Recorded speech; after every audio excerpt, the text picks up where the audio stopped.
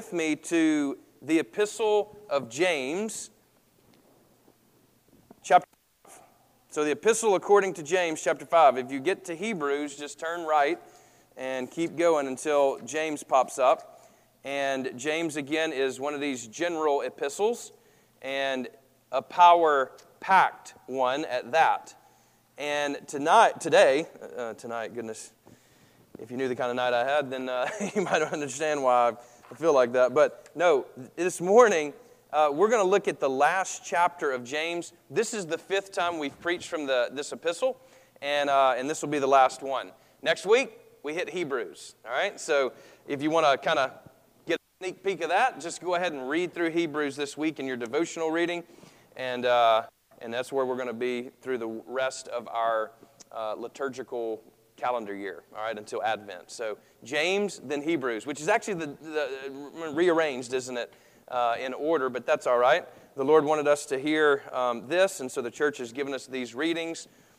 Hear this reading now from the Epistle of James, and I'm going to just read from the ESV version here, and we're starting with verse 13. Notice these words. This is the final words he's going to give in his letter. Is anyone among you suffering? Let him pray. Is anyone cheerful? Let him sing praise. Is anyone among you sick? Let him call for the elders of the church and let them pray over him, anointing him with oil in the name of the Lord. And the prayer of faith will save the one who is sick, and the Lord will raise him up. And if he has committed sins, he will be forgiven. Therefore, confess your sins to one another and pray for one another that you may be healed. The prayer of a righteous person has great power as it is working. Elijah was a man with a nature like ours, and he prayed fervently that it might not rain, and for 3.5 years, or 3 years and 6 months, it did not rain on the earth. Then he prayed again, and heaven gave rain, and the earth bore its fruit. My brothers and sisters, if anyone among you wanders from the truth and someone brings him back, let him know that whoever brings back a sinner from his wandering will save his soul from death and will cover a multitude of sins.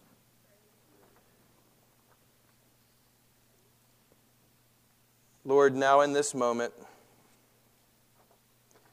may the meditation of my mouth and my heart be acceptable in your sight. O Lord, my rock and my redeemer, we pray in your name.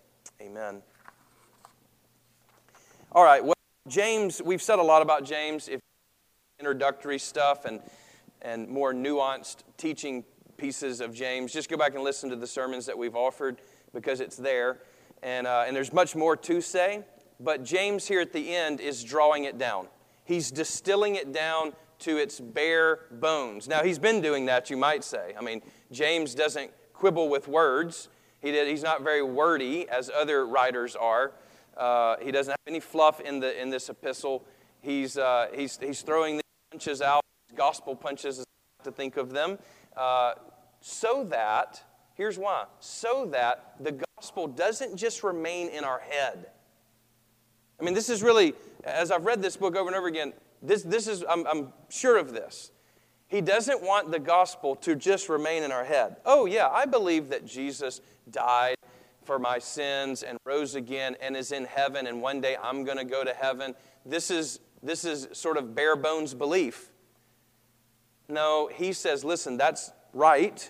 Yes, you have the right doctrine, but that doctrine must be lived out. It's one thing to be orthodox, right, which is a term that we use, ortho, meaning right or to correct, right, like an orthodontist corrected my teeth.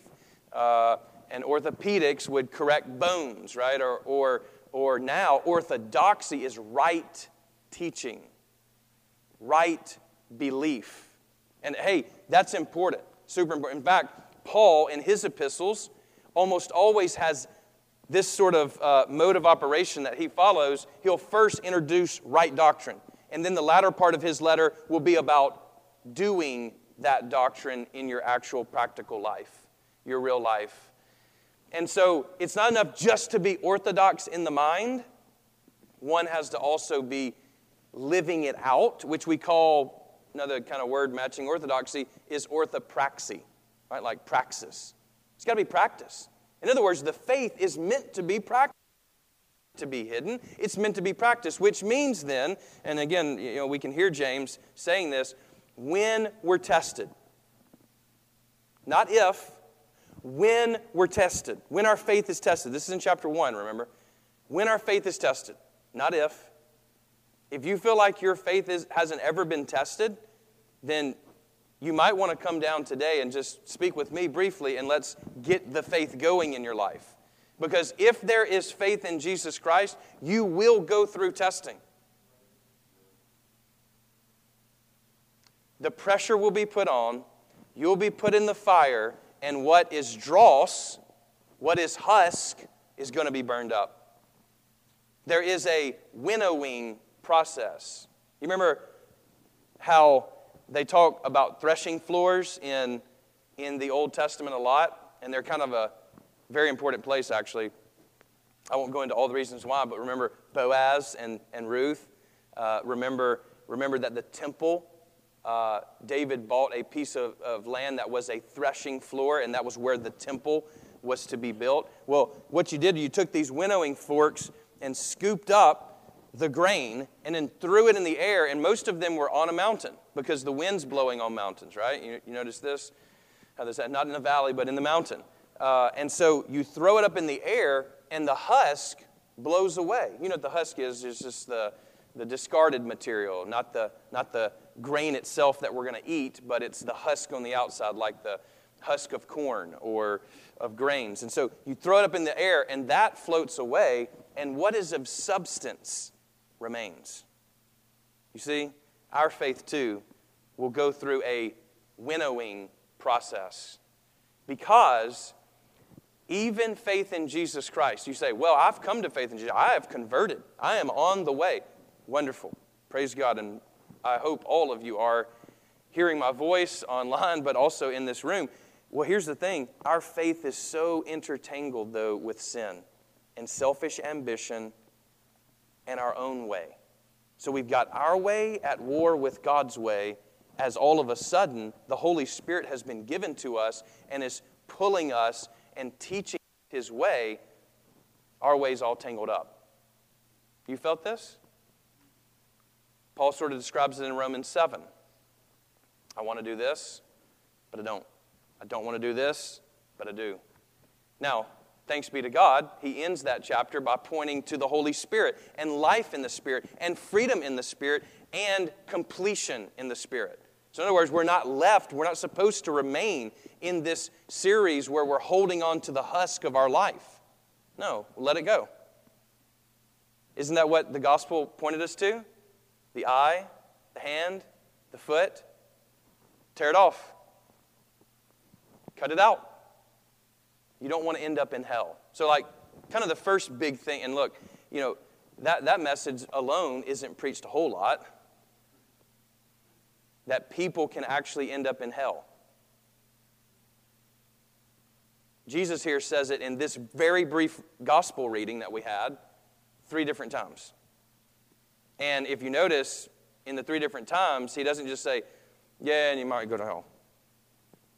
He says, no, you might go to hell if you don't do this, where there's unquenchable fire. Then he says it again, you might go to hell if you don't do this. It's better to not have an eyeball than to end up in hell. And then he says it a 3rd time, don't end up in hell where the worm doesn't die, which is to say the soul doesn't die. It's eternal. So in other words, what Jesus is teaching, very briefly, is, number 1, there is a hell for those who reject the way of Jesus Christ, and that it's eternal. It's not just, oh yeah, you'll go there and be annihilated. No, the worm doesn't die. It's unquenchable. Now, with that kind of backdrop in mind, because James knows that teaching, here's the question I think James 5 here poses to us, is this. Are you on the way, or are you wandering? So are you on the way of Jesus Christ, you yourself? And then, or are you wandering away from the way of Jesus? Which is essentially the way he ends this thing. Now he says this, is anyone among you suffering? Let him pray. Is anyone among you happy? Then let him sing. Suffering. I want to say to James, when he asks, is anyone among you suffering? I want to say to him, have you seen the world recently, buddy? The past 18 months has been highlighted with suffering, confusion, fear, doubt, darkness. But it's not unlike James's time, where to be a Christian might mean your job. How many of us would honestly even consider that? How many of us would water it down so much that you really couldn't tell if we were Christian? And maybe there's some of that happens now in the workplace. Maybe some of that happens in the home. Are we on the way? Early on, Christianity was just simply called the way, because it's the way of Jesus Christ. You say, what does it mean to be a Christian? It means to be in Christ Jesus and following Christ Jesus. Which is sort of the point of James, isn't it? Here's some ways to follow Jesus even when you've been persecuted. Why does James mention murder? Because during his time, Christians were being murdered. Why does he mention orphans and widows? Because parents were being killed. Husbands were being killed. All of a sudden now, you have an influx of orphans and widows. James's time was not unlike our own. We will suffer in this life. Jesus says this in John 16:33. He says, I have said these things to you that in me you may have peace. In the world you will have tribulation. But take heart, I've overcome the world. Why do we need the peace of Christ? Because there is a war going on over your soul, over our children's soul. There is one that would sift them, cut them down, and take them into darkness. As we just sang a moment ago, we need to wake up. If you're not already awake, wake up, O sleeper, and arise from the dead. Call on Christ. You say, all James has to offer with this big thing of suffering is prayer? That's it? Anybody suffering? Just pray. Is that a dismissal? I don't think so. Sometimes I think I have misunderstood suffering. The kind of suffering James is talking about, the only thing you can do is pray. Have you ever been there? I mean, desperate. Nobody knows what's going on. No one understands. There are no other options. There is no help coming. It's God or nothing.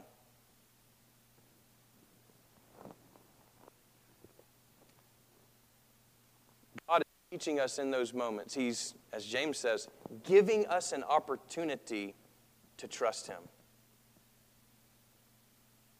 In other words, it's when death comes to our door. It's when our hearts are troubled. It's when we watch other people make decisions that break our heart.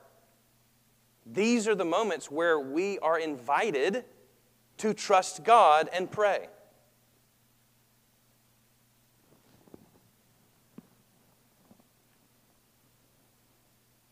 Jesus does this on the cross.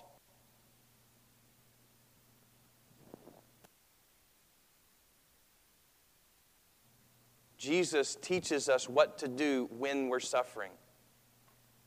Now, when I suffer, I get mad about things. You know? It's not right. And I want to tell you why it's not right. Now, Jesus could have given some treatise while he was suffering about why the world is not right, what the Roman government did wrong to get to where they were and where the Jews went wrong and went off the rails and wandered from the faith. He could have told. It all comes down to a 3-letter word, though. Sin. Which has I at the center. Self-interest. Self-concern.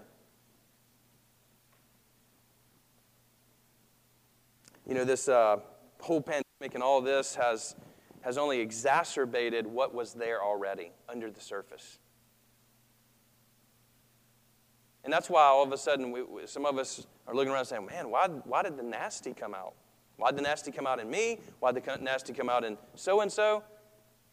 I think because it was there all along. And when we're squeezed, what's in us comes out. It boils to the top when we're put in the fire. And we shouldn't try to swallow it back down, push it back down, hide it, but instead skim it off the top, and as Jesus said, throw it away. What sins have bubbled to the top in your life that the Lord wants to just skim off and say, let's be done with that, okay?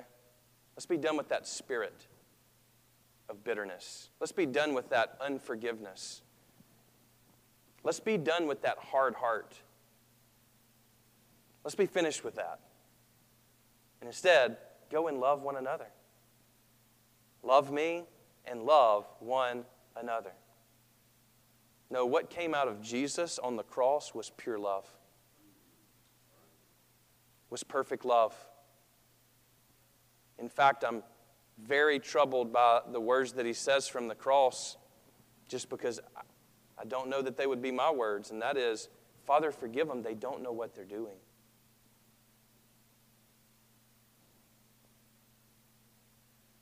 How selfish I've been at times in my life where I think they're out to get me. They formulated a plan to drive bad to make me angry. They level it up this week on me, by the way. They really did. That's what I'm just calling it now to be nice, is leveling up, like next level. Somebody parked at, like, here's the parking spaces. They parked out here. I have a picture. I'll show you later.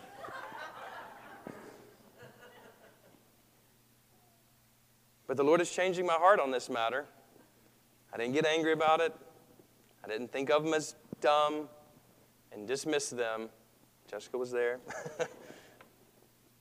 We all have places in our life that He wants to put His love. In our homes. It starts in us, but then we share it in our homes.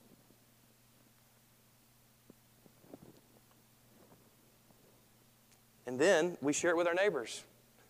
Then we share it with our coworkers. This is the way of Jesus. One last note. God never tempts us. He tests us. He tests our faith. Your faith will be tested because He loves you. Just like I discipline my kids because I love them, so He will to us. But He never tempts us with sin. God doesn't tempt anyone, James says, with sin. You're drawn away by your own desires. So God help us burn away evil desires of the flesh and evil desires of the soul. You know, sins of the flesh are in excess. It's something good, but in excess. Whereas sins of the soul are deep, dark, motivated by pride. We need help with both. Oh, God, help us. One's easy to hide, the other's not. Well, James knows also every bit of life isn't suffering. I mean, even when I go to funerals, you know, families I always notice laugh together. Because you have to. What else do you have? There is a celebration of that person's life. And there's stories that are to be told that mean something. It's good to see people laugh, even at a funeral, because we're laughing in the face of death itself, who's been overcome by Jesus Christ. It's not a pipe dream. It's something that I bring to every situation because I don't know what else to bring. It's Christ, and that He's killed death by death. He didn't leave us with a philosophical treatise to read as our eyes are filling up with tears. No, He came Himself and stretched out His body and gave it to us. And then He asked us to do the same.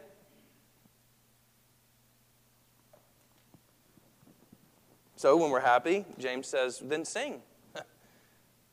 I love to hear, whatever's going on in my life, I like to hear Blakely. But particularly, I love to hear her singing. Now, none of the other boys that I can remember, maybe you could correct me later, but just like sang through the house, But she's just whistling. She's actually a really good whistler. She has been since like 3 years old. And she's just whistling, singing these little songs. And I'm trying to work or do whatever I'm doing. And for a minute, it gets annoying until I realize it's like she's really happy. Like, she has no worries in the world.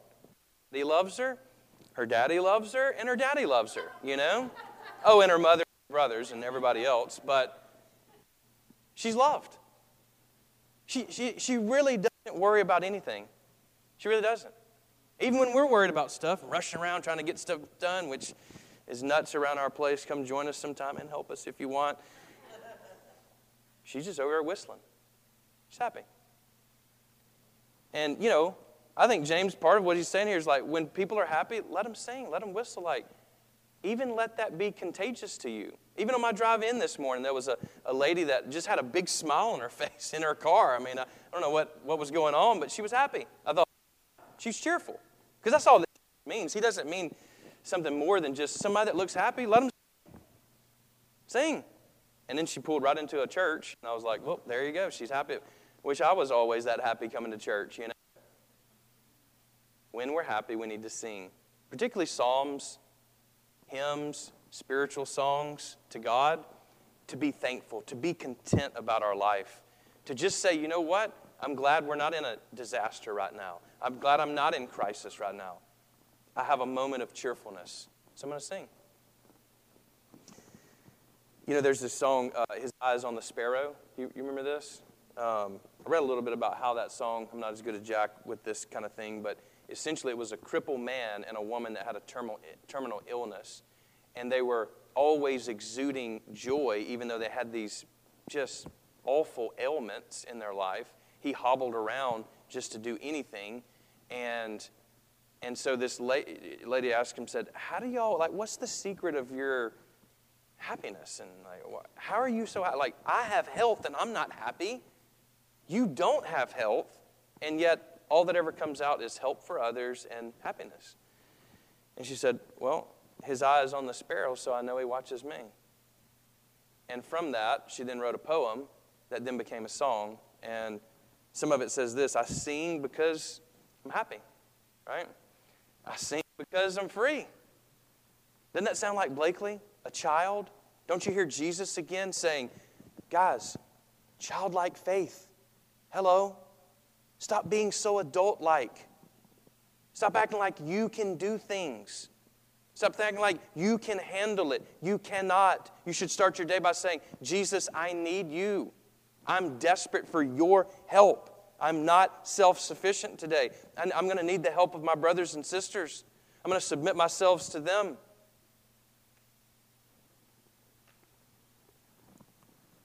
For His eyes on the sparrow, and I know He watches me. If He knows every sparrow that falls today, how much more, Jesus says, does the Father know your life, know your needs, know your questions, know your doubts, know your anger, your bitterness, your envy? He knows it all. He sees it. And what He prays for, Father, forgive them. They don't know what they're doing. Can you get them on the path, my way? Help, Holy Spirit. James shifts gears again. Is anybody sick? Again, this is something that's just going to be a part of our life. I don't mean just the pandemic. I mean, do you have an ailment? Do you have some health concern? And probably all of us do. And probably the older we get, probably the more health concerns we have. I'm in a band meeting, which is banded discipleship, with my dad and my brother. And I don't think he'd mind me saying this. We've obviously watched our dad grow through his 30s as we were children, and then into the 40s and 50s, and now into his 60s. And, there's more talk of health concerns. It's just what you do, And then if you get around a table ever where old men are drinking coffee, that's what they're talking about. I can guarantee it. That and maybe the weather and politics, but the health stuff's going to come up. It just is. The fact of the matter is, we're all dying, and we all will die. This is just a part of life, and it's not a fun part, and it's a part that never was meant to be. Because of sin, this came about, death. It was what God had told him, right? You eat of this, you disobey me, you will die. We all are under that curse. But because of the new Adam, Jesus Christ, we now have eternal life that will last beyond death. And that's why I can confidently go, and did, to both of my grandfathers' caskets where their body was, and Nana, Jessica's grandmother, and I said the same thing. I'll see you soon, because that body, not another, will rise from the dead. Just as Jesus' body, that body he had with his disciples, rose from the dead. Not another one. That one. And so we put them in the ground, as it were, symbolically, so that they spring to new life when he calls their name, when he breaks open the eastern sky. And that eastern sky is just metaphorical for the sunrise. In other words, we can kind of see some of the rays of light now. But on that day, the sun will be in full swing, and there will never be another night. Darkness will be no more. What a glorious day. There will be no more sea. In other words, no more chaos. No more turmoil. Oh, Lord Jesus, come quickly.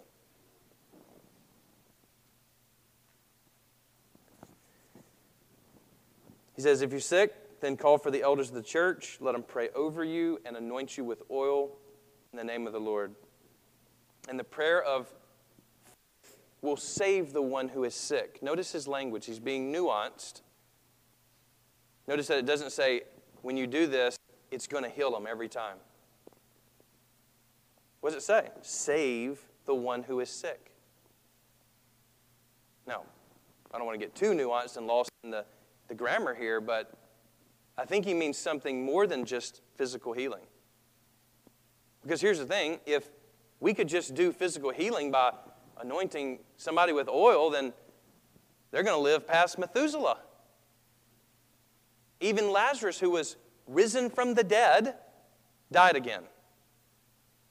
In fact, I was actually reading one of the saints in Russia who had witnessed people rising from the dead, and he was writing in his journal. He says, yes, some of those who had risen from the dead and have now passed on, because that's what happens. Being a Christian doesn't mean that we're not going to have a broken down body. Our bodies are fragile. But it does mean that we pray in faith that God will heal. Healing and resurrection. Because notice he says, and the Lord will raise them up. What does that mean? Maybe it means from the hospital bed. But maybe it means he'll raise them up at the resurrection of the dead. Either way, for us Christians who have eternal life, we're going to be healed. Is everybody tracking that? We're going to be healed.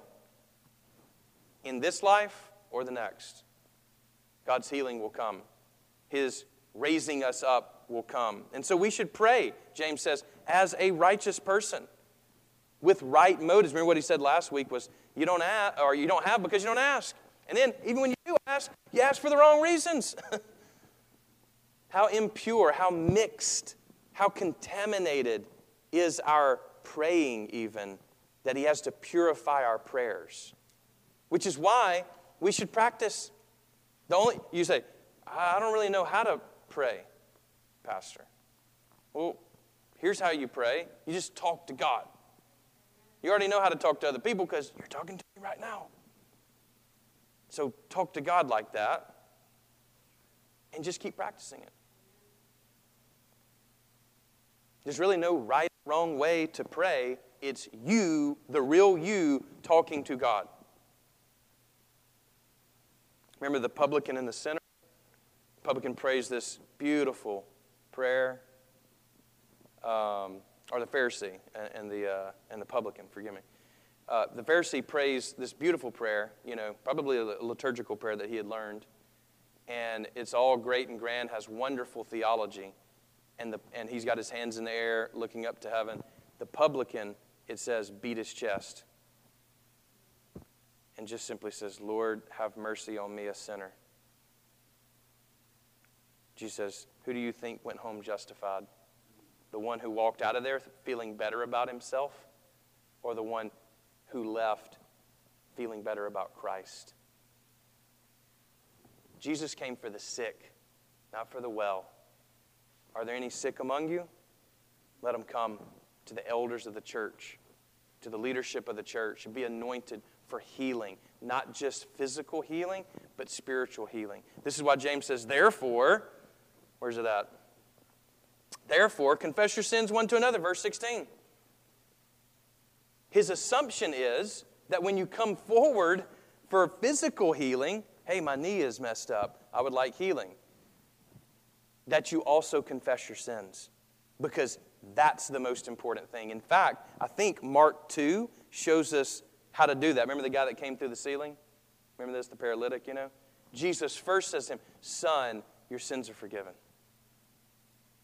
And then get up and go home. The forgiveness of sins is the fundamental thing that we need in our life. The conversion of our heart to God is fundamental. The healing, physically, is wonderful and sometimes miraculous and indescribable. And listen, at our church, over the past 14 years, we've had literally multiple people healed. And people that weren't.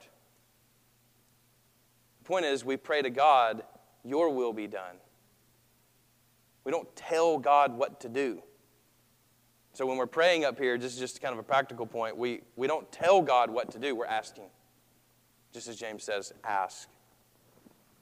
And so, then lastly, James just says, look, my brothers and sisters, if anyone among you wanders from the truth and is brought back by another, you should know that whoever brings back a sinner from wandering will save the sinner's soul from death, you could insert hell, and will cover a multitude of sins.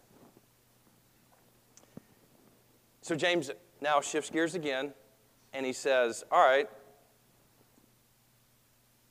are you wandering? That term wandering, by the way, is where we get our term for planet, because they wander around the sun. And the idea is, have you gotten off the path? We're not to be circling around the sun, in the sun, and he in us. Everybody with me? Not around, in. That's the language of the Bible. Jesus says, you must be in me and I in you. How many of us are around the things of God? Church, missions, this, that, but not in Christ. In His way. The way of Jesus Christ. In other words, I think, this is what I wrote down this morning. Are we convertible? Which I never used that word in this context, but I looked it up and, like a convertible, right? Well, Andrew has a convertible. So that means it can be one way, and then it converts to the top down, right? It's convertible. Are you convertible in your life, or are you already saving yourself? You see? Are we willing to change course? Are we willing to confess our sins? I don't mean just once. I mean the next time you sin, are you willing to confess, I did that. That's me. And I'm sorry. Because the Scriptures say that not just that we confess it to God, but rather that we confess it one to another. And maybe you say, well, I'm not Roman Catholic. I don't need to do that. Well, I'd say, first of all, the Roman Catholics are not the only one who do confession. The Orthodox do, and the Lutherans and several other groups do. All of them offer it. Some demand it. And I think it is demanded by James here, isn't it? I mean, therefore, confess your sins to one another and pray for one another so that you might be healed.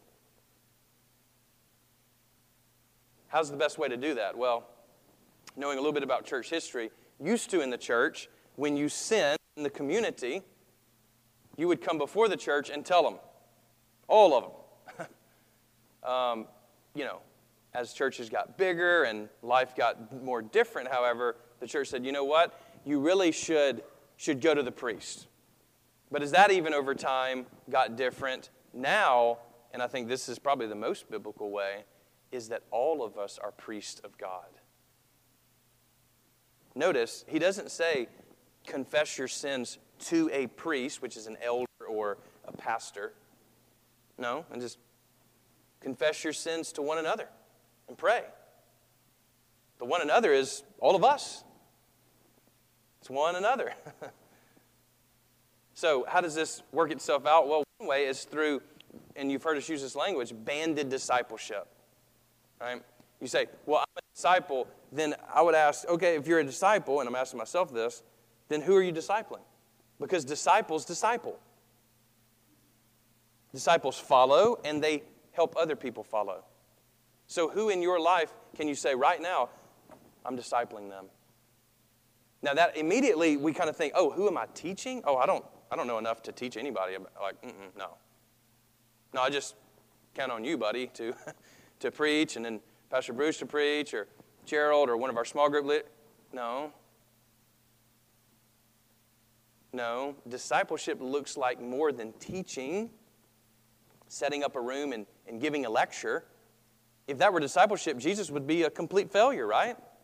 He rarely just sort of lectured. He doesn't do that. It says, as he is going, he sees a Samaritan woman. Uses that as an opportunity to say, you know what? Let's speak some light into her life. You see? As we are going. And that's the nature of the Great Commission. As you are going, make disciples. It's not gather in a room and have someone teach. That's not discipleship. It's walking with one another. It's being mixed up in each other's lives and being able to be honest with one another to say, brother, I think you're wandering from the truth. Sister, I think you're wandering from the truth. That's why I ask you, are you convertible? Or do you just have it taken care of? It's not just you and God. It's meant to be Christ and His church. They go together, not separate. And so, banded discipleship looks like gathering with 1, 2, 3 other people. 3 is best total, 3 or 4. And building trust and going hard after sin in our life. To say, Lord, I want to be more like you. I don't want to hide this stuff. I need to get it out. Because when you bring it into the light, it begins to die. James would say it like this, don't let sin grow. Don't let it grow. And the way you don't let it grow is to get it out.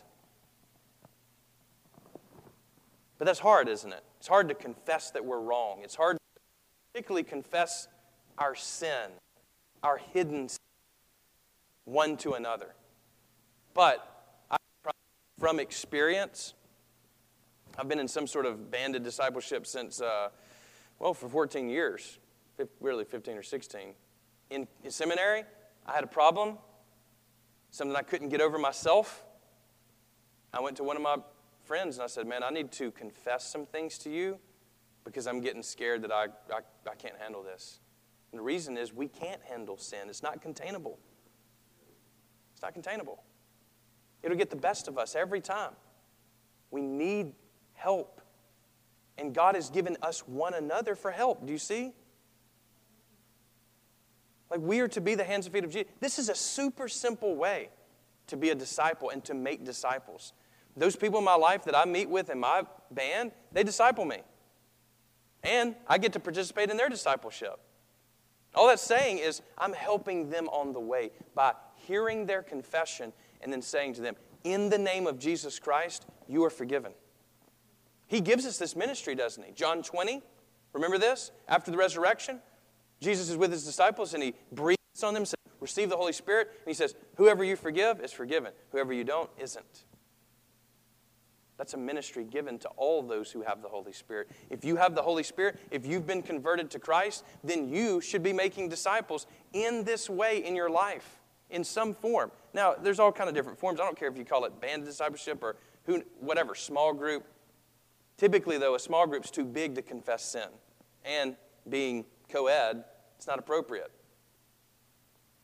Instead, band together, that's the whole point of this, and covenant with one another, all the way down to our youth. Like we're wanting to teach our youth this sort of thing. And this is healthy for people. And it's where love can be shown. Great love. To look another person in the eyes and say, this is who I am. And they say to you, in the name of Jesus Christ, you're forgiven. Like, walk in that now. And I love you. Like, that is healing. We have ways to do that. We actually have some resources here at the church, discipleship bands, practical guide. And then Jessica and I went to something just this week. They have a new one of these books and a new one of these pamphlets. But super simple stuff. What's the state of your soul? That's a question. What's the state of your soul? What known sins have you committed? How's your scripture reading? How's your prayer life? How are you treating your wife, your spouse, your kids? And then wrap it up. By the time all three or four of you get done with that, you spend about 45 minutes, you pray for one another, and move on. It's not a Bible study. This is getting down into the soul. It's next level. It's next level discipleship. And it's something that I have needed in my life, and it's something that kept the longest going revival in play, which was the Great Awakening, was banded discipleship. And I think largely the church has lost that. All right. So, are you converted to the way of Christ? Does your life bear it out? Can other people see it? Who right now are you bearing in your heart, carrying? Who is it that you are converting to Jesus? Helping not to wander away. Because let me tell you, it's been some dark times. These are dark days. It's easy to wander away, get lost. Remember the 99 and the 1? Jesus cares about the 1. It's easy to get off over to the side. Easy to end up by yourself, feeling alone. Please don't. Like, let's band together. If everybody in this room were able to band together with somebody that was outside of this room, I mean, then we'd be making this. I don't care where they go to church. Let's just band together. Some of you are already in this sort of thing. Others of you have people in your life that would do this with you. Just give them the questions. I need you to ask me this, because I actually want to follow Jesus and overcome this sin in my life. I need you to ask me these questions, because this is where I'm struggling with right now. You know what will happen? Healing. We've witnessed it. I've witnessed it in my own life. On stuff that didn't look like it was going to be healable. It was. He did it. He did it. Are we willing to deal with sin in our life and in the lives of others? I mean, do you care about other people enough to say, you know, hey, I've noticed this. What's going on? Are you okay? Are things all right? Now look, please get permission first. Like, that's not something you just come up and ask anybody shooting at the hip, right? That doesn't help anybody. Everybody's going to clam up and close up and, show's over. Let's be real about how we want to be addressed.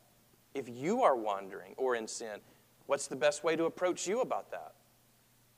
Again, are we convertible? I think we're already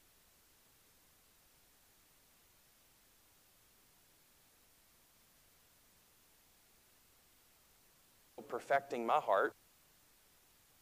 His work in me, those close to me know this and can see this and have turned me around from the edge multiple times, too many to mention. I've wanted to quit more in the last 18 months than I ever have in my life. I'm not a quitter. And yet, it's been there. I've been right on the edge. It's like, I just don't think any of this is worth it anymore. And you know what? Darkness crept in. And even this past week, my band told me and corrected me and said, you are letting your inner critic be louder than God's voice in your life. Now, so I'm mumbling here real quick, a bit of confession before you to show you that this can be done. And if I'm convertible, if I'm willing to convert and turn from my sin, repentance, confess it. I told him, this is the way I feel. This is where I'm at. I can't see anything anymore. It's like, all right, well, that's a good thing. Maybe it's not about you seeing stuff, but about the way of Christ and Him giving you light for each day, and that we desperately seek Him in the mornings just to be able to make it through the day. Like, that kind of desperate is the people who pray. And maybe that's why the American church hasn't been praying. And maybe that's why Christ is trying to wake us up to be people of prayer, is we don't think we need God. That's the greatest idolatry there is. We need Him more than we can imagine.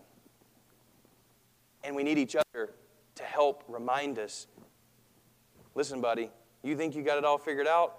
You don't. You need this word in your life. And I needed that word in my life. Without my band, I'm just telling you, I don't know where I would be. Without my wife, who also, knows me well, and we confide in one another in this same way. These people, here's the thing. When everything else fails in your life, these people will still be there. I need that. When everybody else abandons you because they see something nasty in you or just don't like you or whatever it is, which can happen. Guess what? They're still there. With the message of the good news, and that is, in the name of Jesus Christ, you are forgiven. And I still love you, even though you did that. I still love you, and I'm still here. I'm never going to leave you. Does that sound familiar? Does that sound like the heart of Christ? That's what we're to be as disciples, and we're to make disciples. Every disciple disciples. So let's be about that. Let's take this word from James, be willing to deal with our own sin with others, and call other people on the way of Jesus Christ. Go all in with Jesus. Because disciples, they make disciples. In the name of the Father, Son, and Holy Spirit, amen.